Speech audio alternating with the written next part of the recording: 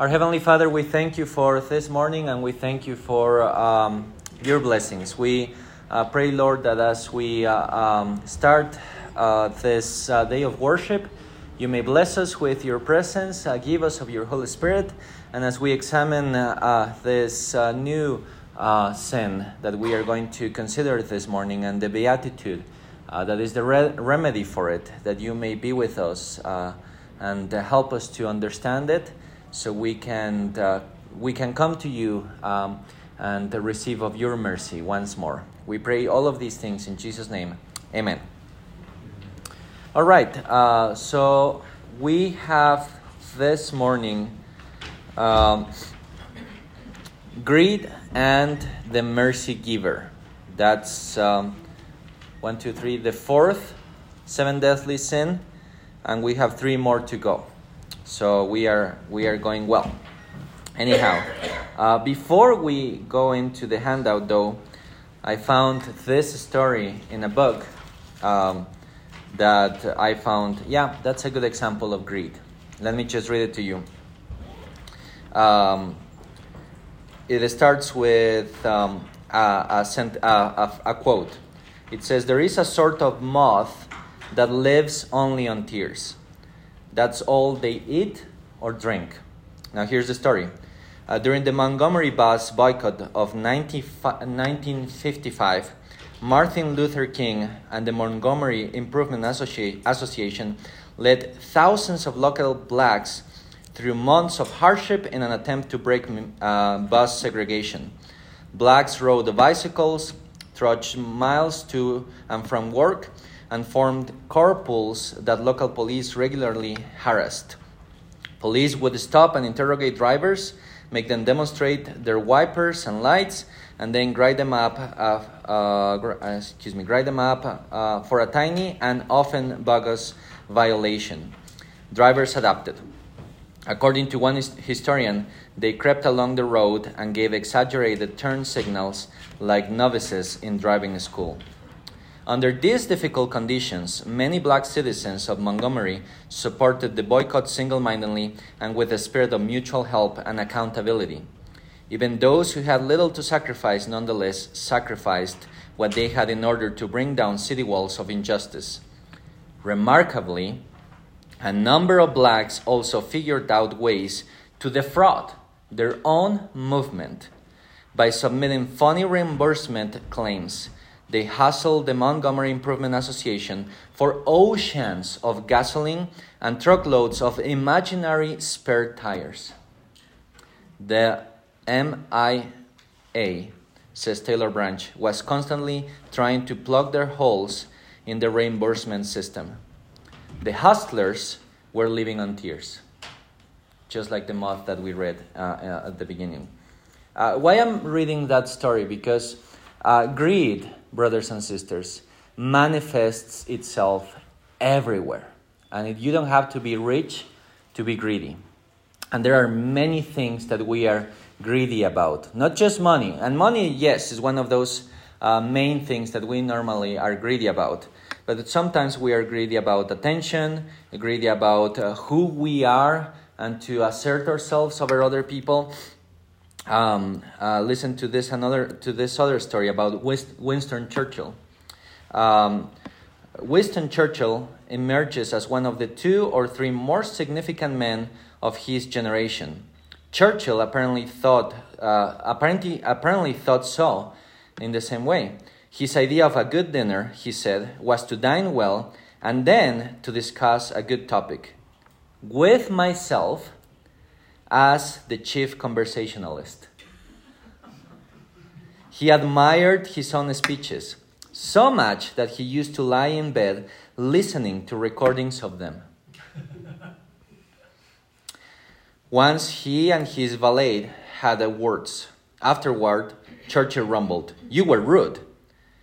His manservant, forgetting his station, said, "You were rude too." Churchill pouted. After a moment, he said, "But I am a great man." So Churchill, greedy for attention greedy for getting that idea that everyone has to be around me. There is that really good movie, recent movie. How is it called? The Darkest Hour. And what's the name of the actor? Do you guys remember? It's the guy that made in Batman with Christopher Nolan of Commissioner Gordon. I don't remember the guy's name, but he's doing Churchill, and he's coming back after World War II, and he's in power again, and everyone is dreading the presence of Churchill. And he's finally back in Baker Street, and he sits down and is in his bathtub and smoking a cigar and screaming orders to everyone. And there is this lady who is crying, and he goes, "Go, cry! I don't care. You need a monster to defeat a monster." And that's kind of true. Anyhow, so greed is one of the deadly sins, because it easily destroys everything and everyone around us. So there is 3 things that we are going to see this morning. We need to try to find the definition to understand what greed is better. Then we will see how it impacts our lives and the lives of other people around us.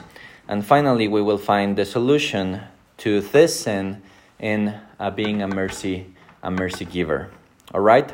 So, understanding greed. The common notion about greed is perhaps to believe that only big companies suffer from it. So when we confine greed to that little corner, then we can safely brush it off, right? Because we are middle class and there is nothing to be concerned about. We are not big companies, we have limited resources, and we are safe from being greedy. Or at least, that's what we tell ourselves while we store more things in our garage. I don't know if maybe you were, but my generation, the millennial generation, grew up with programs like Pimp My Ride in MTV and Scruggs, and there's another one. And they went to the houses of rich people, like the stars in Hollywood. Like, let's see what 50 Cent has in his mansion. So you go through the mansion, and they have like this pool table with big balls of pool, and inside there are diamonds this big, and the pool sticks are also marble, and all those kind of things. And as they move away with the camera, they have walls, huge walls around them. And they are planted with palm trees, so no one can see what is inside, right? Greed is building a bubble around yourself so no one else gets in. And all of us suffer from that. Don't we go into our bubbles, mechanical bubbles, surrounded with metal around us every single day of our lives? How much have you interacted with people around you? Will it be the same if America will be designed to be a country to walk, right? Our cities will be designed to walk. Where everywhere you go, everything will be a walking distance, like in France or in England or in any other country. But instead of that, we have designated spaces, right? So you cannot just open your door and go, the grocery store is just 2 houses down. So you walk, and then in between, the neighbor.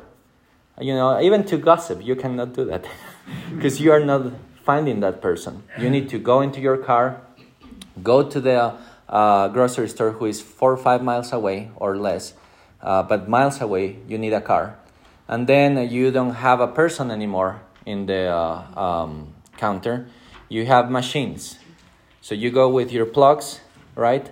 Your earbuds. And then you go to the check-in thing and you check yourself out. And you're gone. Did you talk to anyone? No. You're happy in your bubble and you go into your bubble again. And I don't want anyone else to mess in my bubble.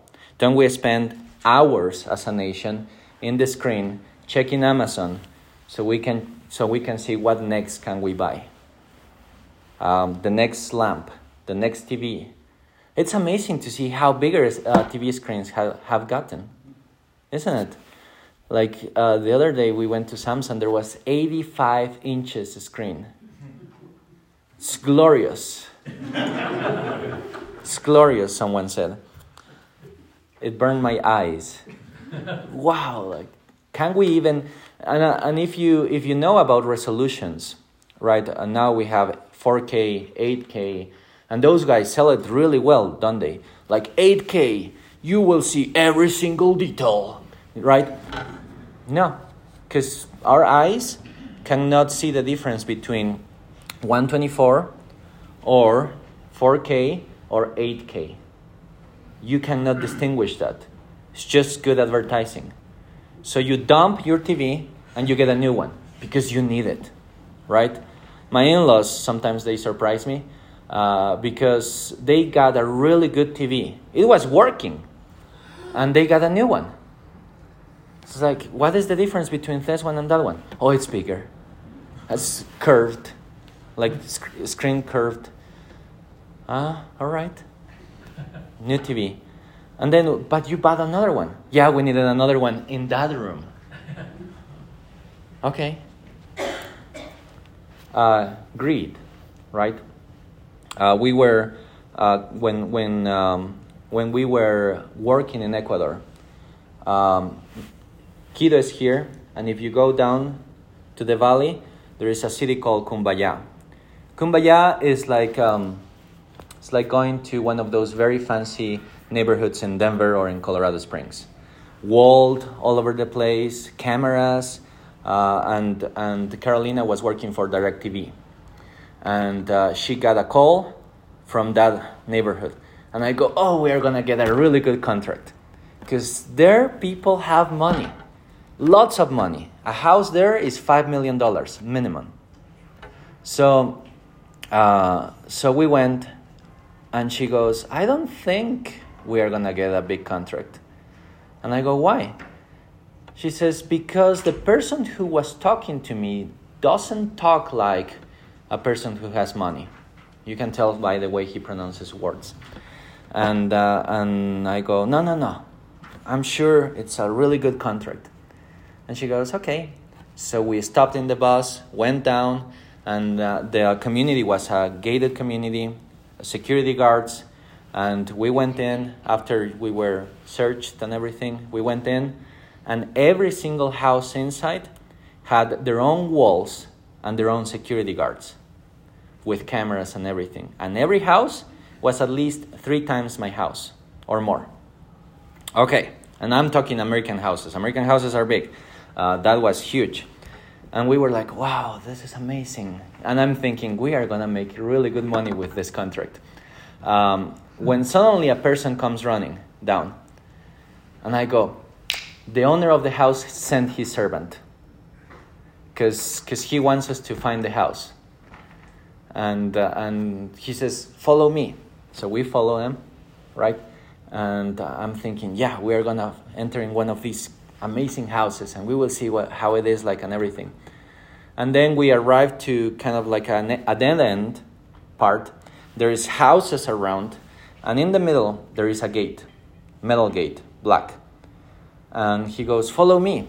So he opens the gate and he crosses, and we cross, and suddenly there is a cliff like here, and in between houses made of sticks and a road this big. And here there is a wall that goes all the way up.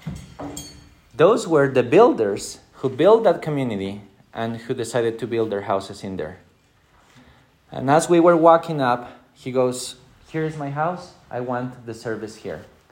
$60 a month. That was the most basic one. And that made me see a reality that I have never seen before.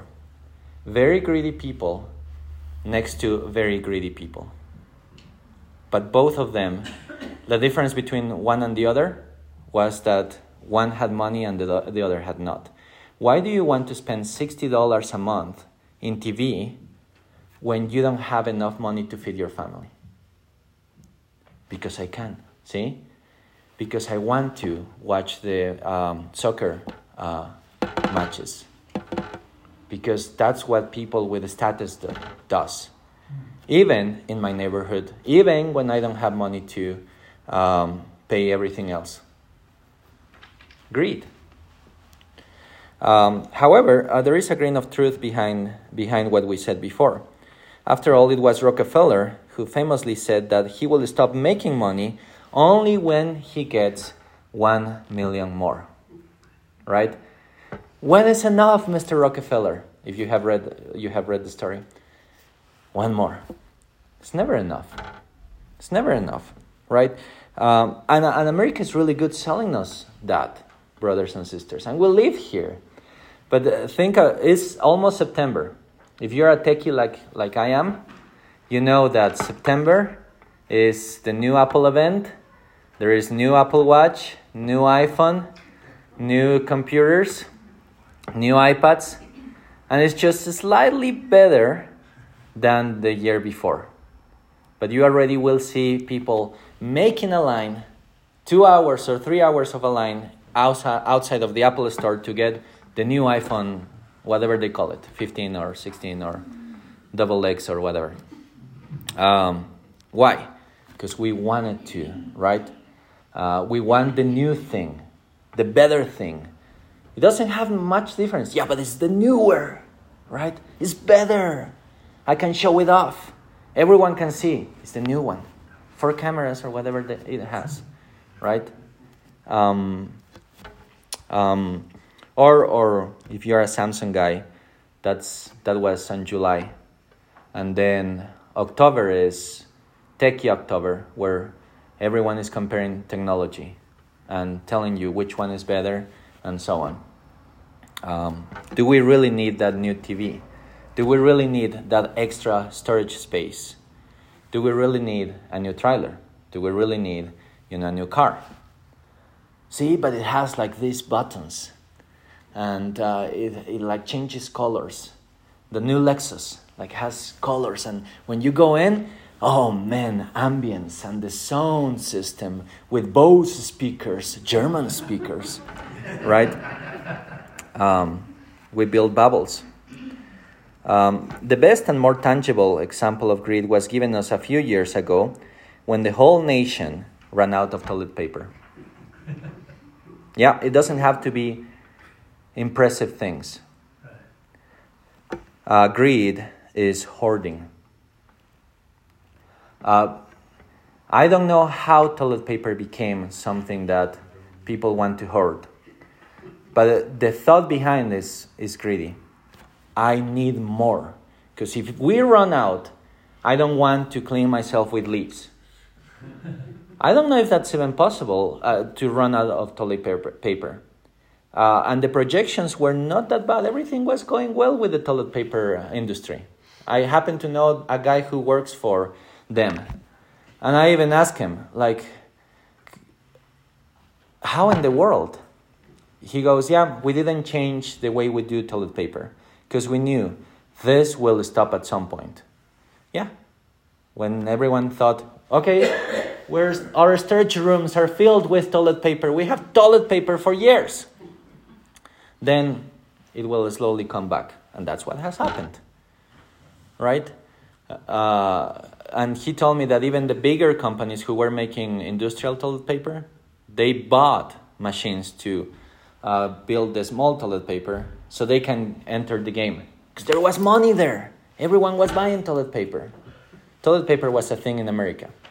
Toilet paper was not a thing in Ecuador. Eggs was a thing in Ecuador. Eggs. For a time, no one could find eggs. How eggs became so important, I don't know. But 12 eggs suddenly passed from $2 to $20. And no one could find eggs. Eggs were like, they were dealers of eggs. Like, do you want eggs? Have eggs. Organic eggs.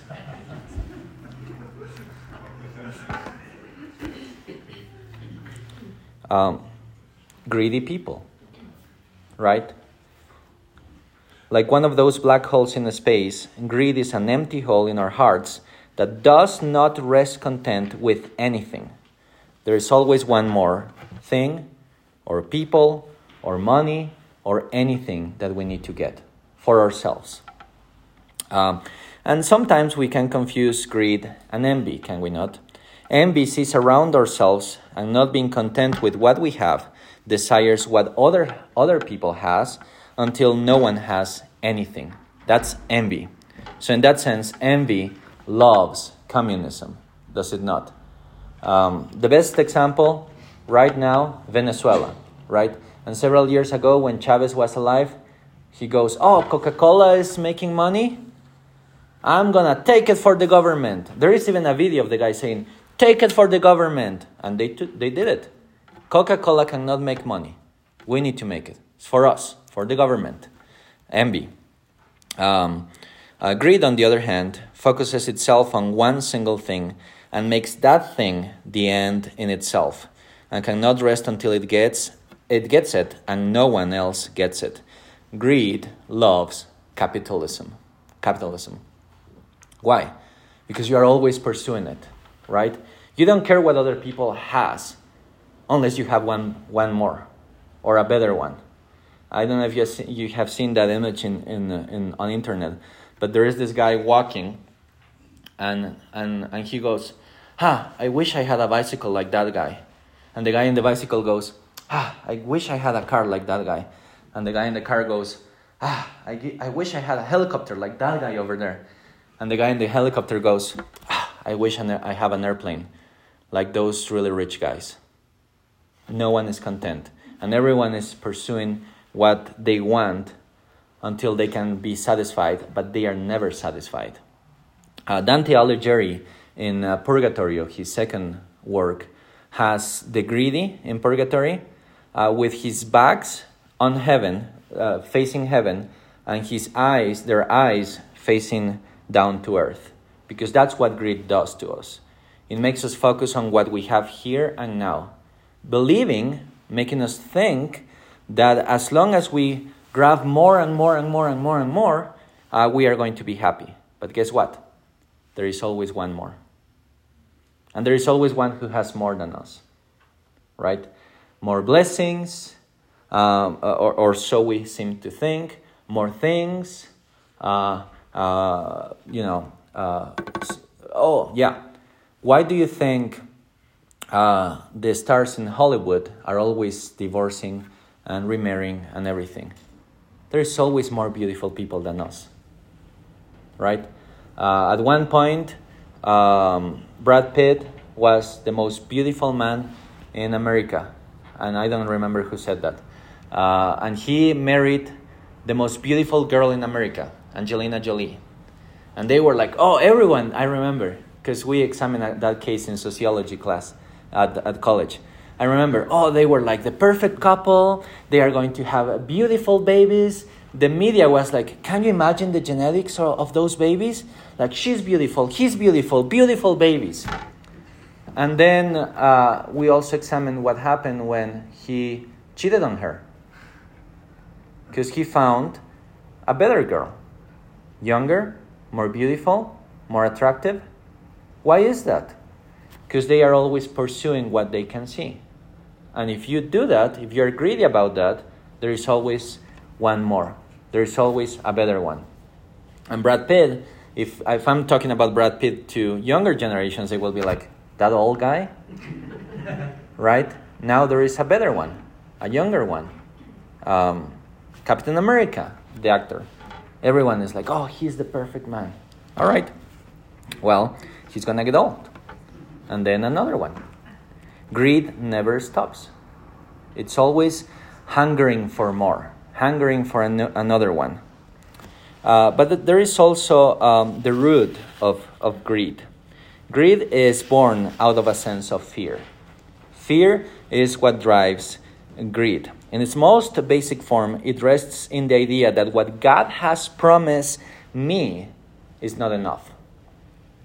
And because I live in constant fear, I need to supply for myself what I think God will never give me. So we stack things, we build bigger and thicker walls, We consume more and more. Greed puts what it pursues in the place of God. Our attitude toward money is a spiritual barometer, an idolatry meter. Think about this. Jesus says, do not be concerned about your daily life. Do you see the birds? God feeds them. Do you see the lilies? God dresses them. If He does that, how much more He will do that for you? Greed goes, that's not enough. What if God fails? What if I don't take care of myself? What if tomorrow I'm run out of, whatever. I need to have more because God is not enough. His promises are not enough. That's the problem with greed. When our lives turn around what we want and pursue it without rest, then we behave like Scrooge. Darkness is cheap, and Scrooge liked it. Do you remember that image? Like the guy is like sitting down, eating his soup, and he lights one candle. Just one. Because he doesn't want to run away from money. And when his fiancée comes to him to talk to him, he goes, why do you condemn hard work? I'm just an honest, hard-working man. And she goes, you have changed me for another idol. Money. He goes, no, it's just hard work. No, it's not. And we all know it. And he goes, his life miserable, right? Eating by himself next to his fireplace with one charcoal and with one candle. And then what's his name? What's the name of his helper? The one who works for him. Cratchit, yeah, thank you. He goes, Bob, get another bag of charcoal. And he has to ask him for the keys. And he has it in a safe so no one takes it. He's squeezing every single penny. Greed adores what is temporal and rejects what is eternal. It prefers wealth to the growth of the soul, to the God who made us, and to peace among people. Greed is what makes us, we need to be safe. We need to grow bigger.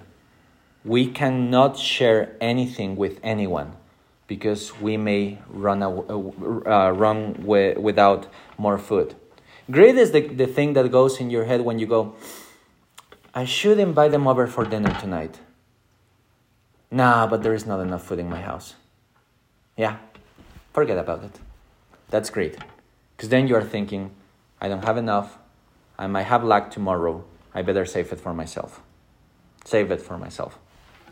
That's small greed. Greed blinds us to the needs of those who are around us because all that we can think about is that which we need right now. Greed avoids the common good. Why should I be concerned about clean water for my neighbor? Someone told me once, when I said that, someone told me, why should I care? Why should I care? I'm a Republican. Why should I care? And I said, because you're a Christian. And he says, well, the Bible doesn't command me that. And I said, yes, it does. Yes, it does. Love your neighbor as yourself. Well, I don't like that. Well, you are in problems. Right?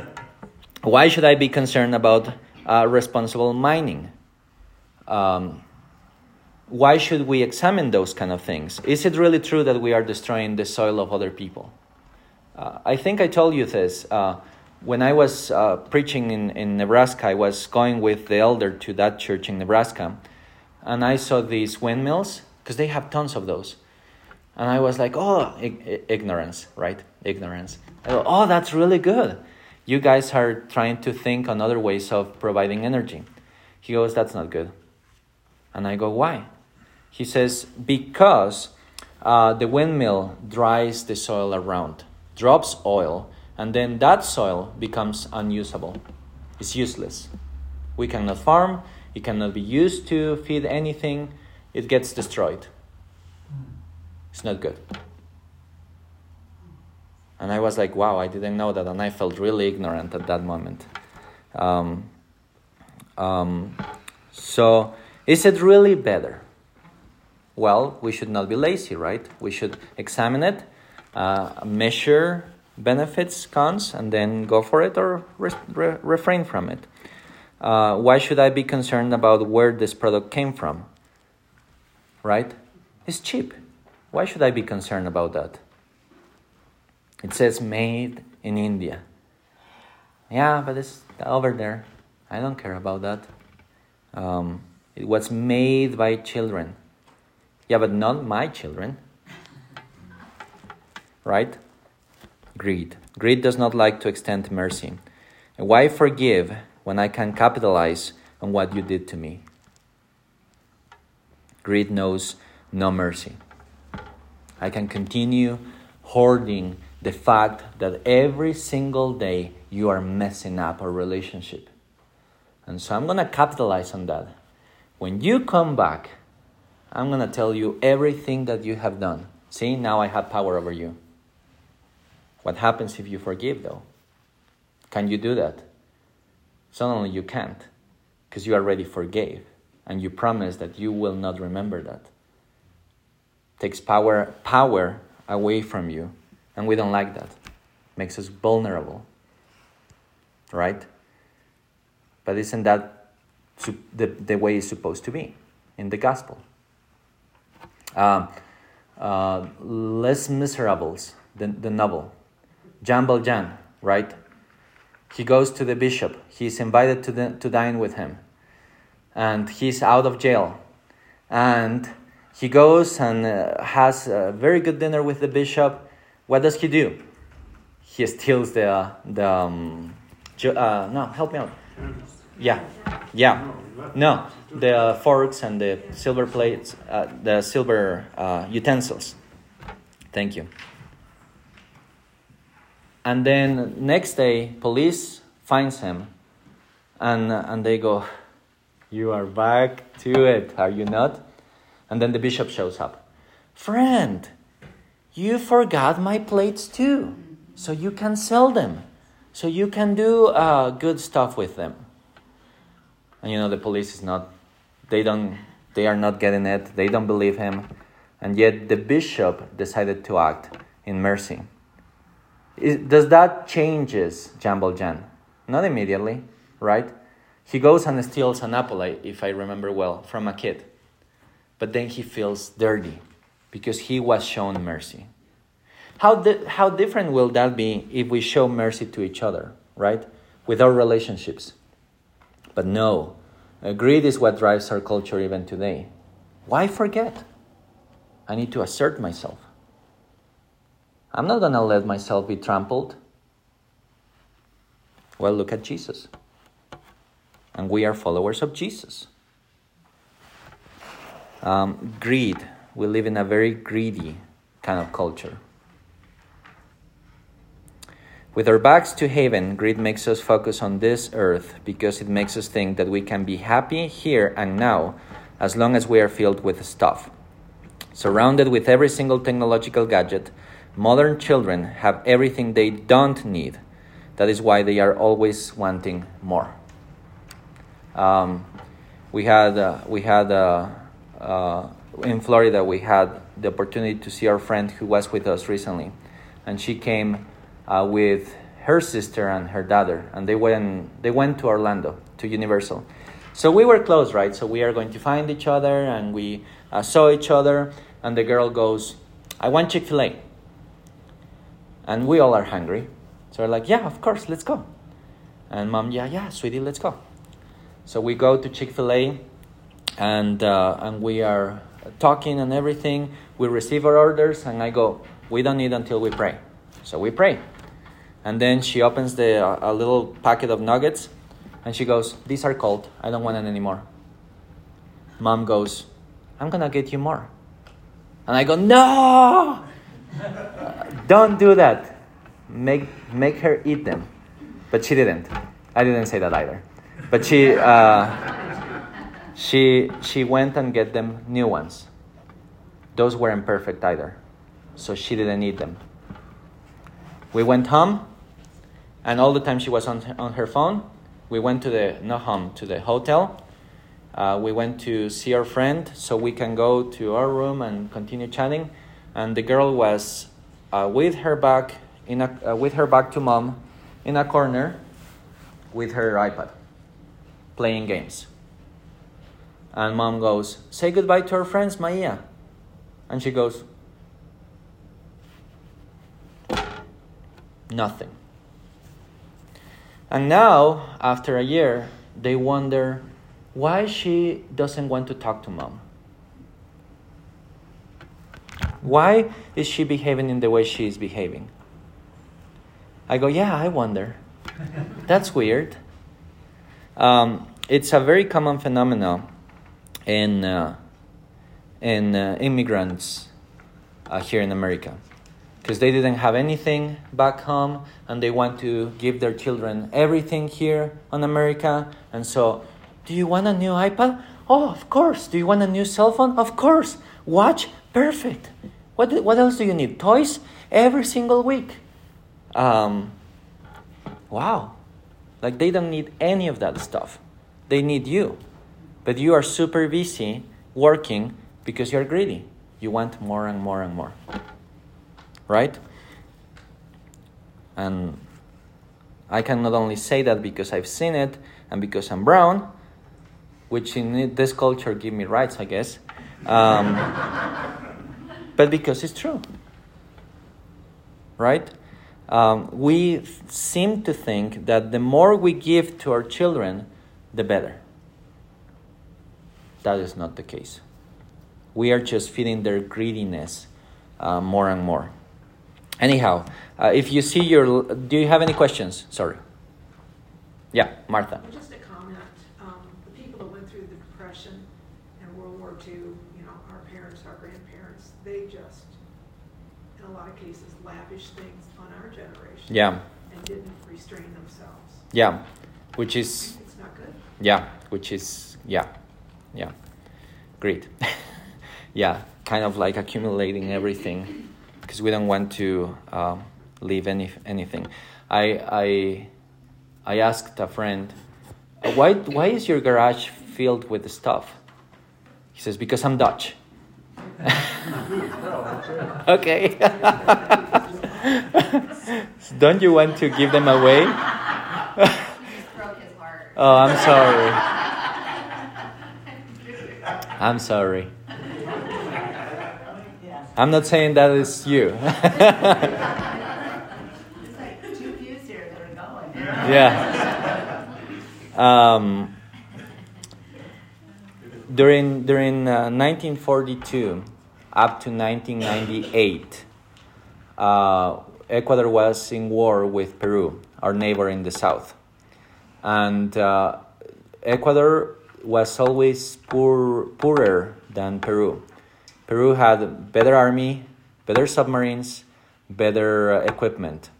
Do you know what Ecuadorians had? Nothing. Like, we had planes, but that was it. And like 5. But because of that, our soldiers were better fed. Because the government went, we don't have money, send food to our soldiers. And you know what we did? We sent a lot. So much so that in the border, the soldiers of Peru are eating like dried food. And some of them is rotten. And our soldiers are like in front of them, like eating chicken and enjoying it, like chicken and eggs. Now that's no longer there. It disappeared. Yes, Debbie. You're talking about wanting to give your kids more than you do. Obviously, every parent wants to. They feel that they have better than they give to their children. Yep. I sent my kids to a private Catholic school, not because I wanted them to have that education, but one alley separated us from public to we can go to a different one. And the school that they were going to was very gang-riddled. Yeah. So we chose to go this other direction and send them, because we didn't want them to go into the one that we were assigned to. Yep. I don't feel like that I was greedy because, I sent them to that area. But I did notice that I did regret how they were in a bubble, how they were in this nice Catholic, you don't cuss, you don't say, you're not this, you're polite, you go to the gym, you can lay your phones, nobody's going to steal. When they got out in the real world, they were shocked. It wasn't all Christian and nice and, people, they went out to public gyms and were like taken in instantly. Yeah. So it's kind of to me, I wish I would have been able to have gotten the better of the two, to where I could have sent them to this other public school that wasn't gang-ridden, so that they could get this, that social, but it really did take effect on them to learn how to get back into the world because they were so bubbleized. Yeah. Maybe. And that's why I don't think that will be greed, by the way. I think that will be you trying to protect your kids from dangerous situations, right? But that's why the purpose of Christian school and Christian education is not to bubbleize, if that's a word, your kids. That's not the purpose of it. The purpose of it is so you can see everything from a Christian perspective and you engage with those things from a Christian perspective. Because, we tried that before, monasticism. It doesn't work. It doesn't go anywhere. But the task of the parents is to be wise in how we expose them to certain things. I'm not saying go and send them to gangs like immediately. But, as they grow up and as they become wiser and you teach them, then you can expose them more and more to certain things as you prepare them for those kind of situations.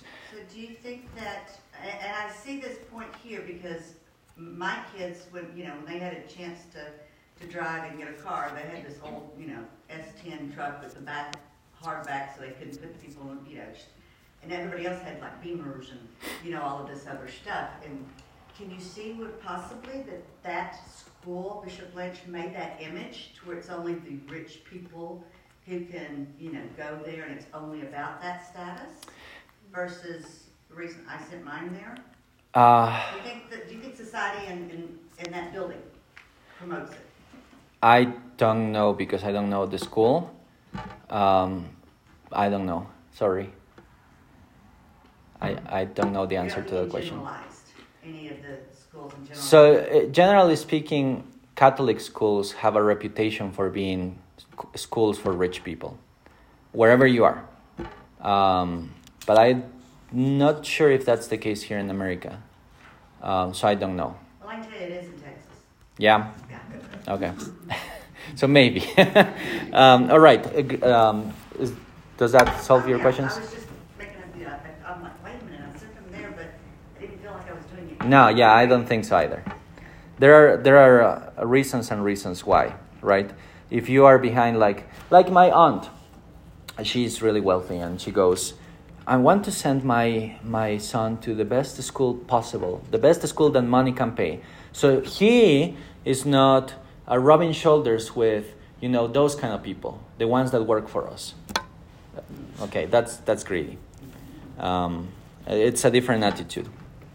And Jesus' ministry, there are some examples of greed that are condemned by him. By Jesus, that is. Luke 12:13 and following deals with the parable of the rich fool. His main problem is his blindness to see the needy around him. All that he thinks is, I will store all my grain and my goods. Remember that? I will say to my soul, soul, you have stored many goods. What shall I do? And then he goes, oh, brilliant idea. I'm going to build more storage units. Does that sound familiar? Like more storage units. And then God says, fool, I'm going to take your life tonight. Right? He ignores the needy around him. Especially in Israel, he had the duty by the law to look around himself and see who is needy. I'm going to help him. Because that's what God's law required in the Old Testament. He rejects God's generosity and acts in greedy ways. He lives in fear of what the future may bring, while that very same night God takes his life away from him. Notice that also the problem is that he says, I have enough. I'm going to stop working. While the response should have been for him, I have enough. I'm going to share it and I'm going to continue working so I can continue showing generosity to those who are around me. Right? Contrast follows in verse 22 and following, where Jesus wants his disciples to rest in God for every single provision. God is generous and he will provide generously. The medicine to greed and fear is trust in Christ and generosity to one another, not only with money, but with everything, forgiveness included. Forgiveness is reckless, says this guy, Simon Tugwell. It squanders itself upon rogues who have no intention of improving themselves. All it asks for is that it be received. The only unforgivable sin is the sin against forgiveness, the sin which directly and immediately refuses forgiveness. Think about Jesus talking with the Pharisees. Believe in me once. Believe in me twice. Believe in me thousands of times. And they go, no. And Jesus says, I can forgive you. And they're, no, we are good. We can make it. We can walk our way toward heaven. Well, all right. You are not going up, you are going down. In that sense, if we are thinking about this, what is the solution then to greed? Jesus says, blessed are the merciful, for they shall receive mercy. So this beatitude is the remedy to greed. First of all, this beatitude assumes that we have discovered who God is and that we have received mercy from him. The demonstration of mercy reveals that one already belongs to God. That is from a book that is called The Upside Down Kingdom. Basically what he's saying is, when we come to Jesus Christ, we have already received mercy and grace and have been forgiven. If we have been forgiven, then surprise, surprise, we can forgive and we can show mercy to other people. Now, if you think about it, the work of the gospel in us entails that we have stopped looking at us, stop hoarding the stuff that we fill our lives with. It shouldn't be feel, but F-I-L-L. And we look at Christ for all of our needs instead. So mercy in Jesus Christ moves you away from, I need the stuff, whatever that is, right? Feel good or food or whatever. And then moves you into, I need Christ. And as Christ replenishes you and he fills you with his Spirit, then you are able to give mercy to other people. That's how it works. Without the Holy Spirit, we cannot give mercy. Without the Holy Spirit, it's easy to go, why should I? Doesn't make sense, does it? Without Jesus Christ, there is no way that you can see and think, that person needs mercy as much as I do. And he has given it to me, so I'm going to extend it to that person. This mercy that we have received from God is bigger than greed. God is by nature a giver. He gives himself in creation. He gives himself on the cross. He gives himself in dwelling with us. He gives forgiveness. He gives mercy. And his mercy is what makes us visible before him. Think about Zacchaeus, guy who everyone decided not to see because he's a tax collector. We hate him. And besides of all, that's a very ironic thing to read in the Gospels. He's small. So already no one wants to see him. And the guy is small. That's very ironical. And then everyone is like, we hate that guy. Because he comes, takes taxes from us, and he's living from us. He is a moth that is living out of our tears, right? He's charging too much. But Jesus is coming into town. And Jesus is walking by. And Jesus could have ignored that guy. Zacchaeus goes into the sycamore tree, and he's over there, and no one notices. Jesus goes, Zacchaeus. And I was like, hey, what? Yeah, you. Come down. I'm going to dine with you tonight. And everyone is scandalized. How dares Jesus go to that place? Doesn't he know that he is a sinner? He's a tax collector? Well, he notices. How dares Jesus to forgive us? Doesn't he know that we are sinners? that we have spoiled our lives with sin. Bigger sinners, smaller sinners. How dares Jesus look at us? That's the devil, by the way. That's the devil. Because Jesus is not like that. Jesus sees. Jesus notices us. And then he extends grace and mercy to us. In the same way, we are called to notice others. If greed loves to build bubbles and pursue those bubbles, which Ecclesiastes calls vanity. Oh, look at me, Dad. I'm blowing bubbles, and I'm going to build a house of bubbles. Oh, great. Go ahead and do it. I'll pay you $5 every single time that you trap a bubble with your hands and build a house. Okay.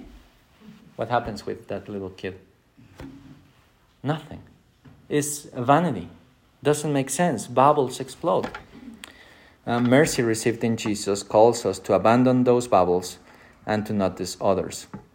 Mercy received moves us away from greed and makes us pour ourselves over other people. Think about your spouses. Think about your children. Think about your relationships. Think about all of those things. Your neighbors.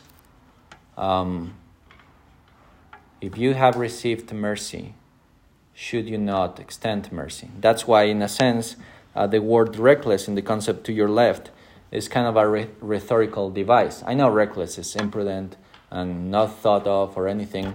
Yet, when you extend mercy, you don't do it because you are certain that that person is going to appreciate it. And he's going to say, how nice of you. You have forgiven me. Thank you. I'm going to change my life forever. No, it's more like Jambal Jans in the book.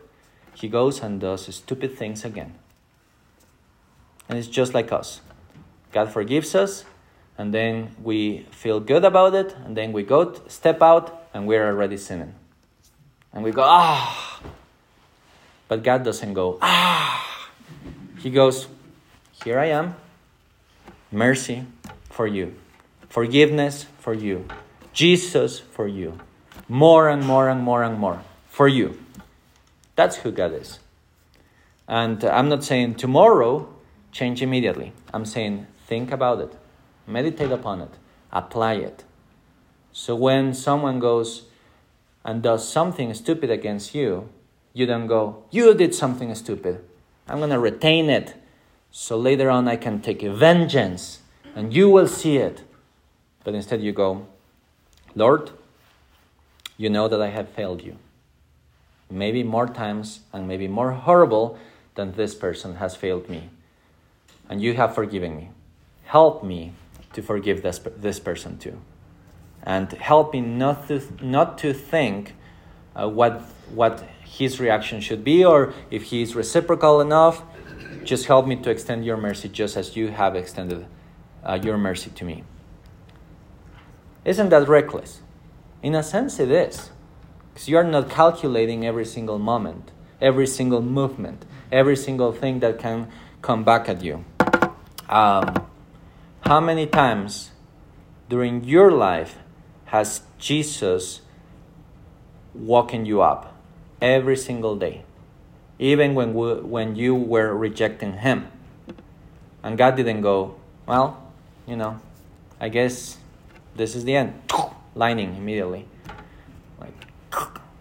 No. He extends mercy. And more mercy. And more mercy. And more mercy. What does the psalmist say? Oh, your mercies are new every single day. Every single morning. And then another one that I remember in Spanish is, your mercies are as high as the heavens. But that's the translation. Obviously not the Spanish. That's his mercies. Christian, we cannot do that. Yes, you can, because you are in Jesus Christ. Christian is difficult, I know. But his mercy is more, and his love is more, and his spirit dwells in you, Faith. Well, and just the repercussions of unforgiveness. You turn into a very bitter person, and it changes you. Yep. And then nobody wants to be around you because you just can continue to find fault with everybody, and it's just because that's in you. Yeah, yeah. Yeah, the repercussions of... So you might as well. Yeah. No, the repercussions of not forgiving and not extending mercy are you become bitter. That's for the audio. I loved... what's... Donald Duck has these 3 little nieces? Nephews. And they have Uncle Rich. How is it called? I don't remember. But is it Scrooge? Yeah, Uncle Scrooge. Every single night, he counts his golden coins. Yeah. So he's sure that he has what he had the day before, or one more. And when one is gone, he can tell. And of course, in the cartoons, they make him nice, and they swim in this golden swimming pool and everything. But usually, those persons are really lonely. They expel everyone out, around themselves because they are focused on pursuing what their greed wants to pursue. Yes, Debbie? I just want to make a comment that I agree with about everything that you've always been teaching us, except for one thing. I think God does go up there and go, really, Deb? Again? Really? I think he has some kind of sense of humor that, no, he is up there going, all right, really? You're going to do that? I don't think he's like, okay. No, he's not okay, but he is always extending mercy. I think he's always Yeah. going,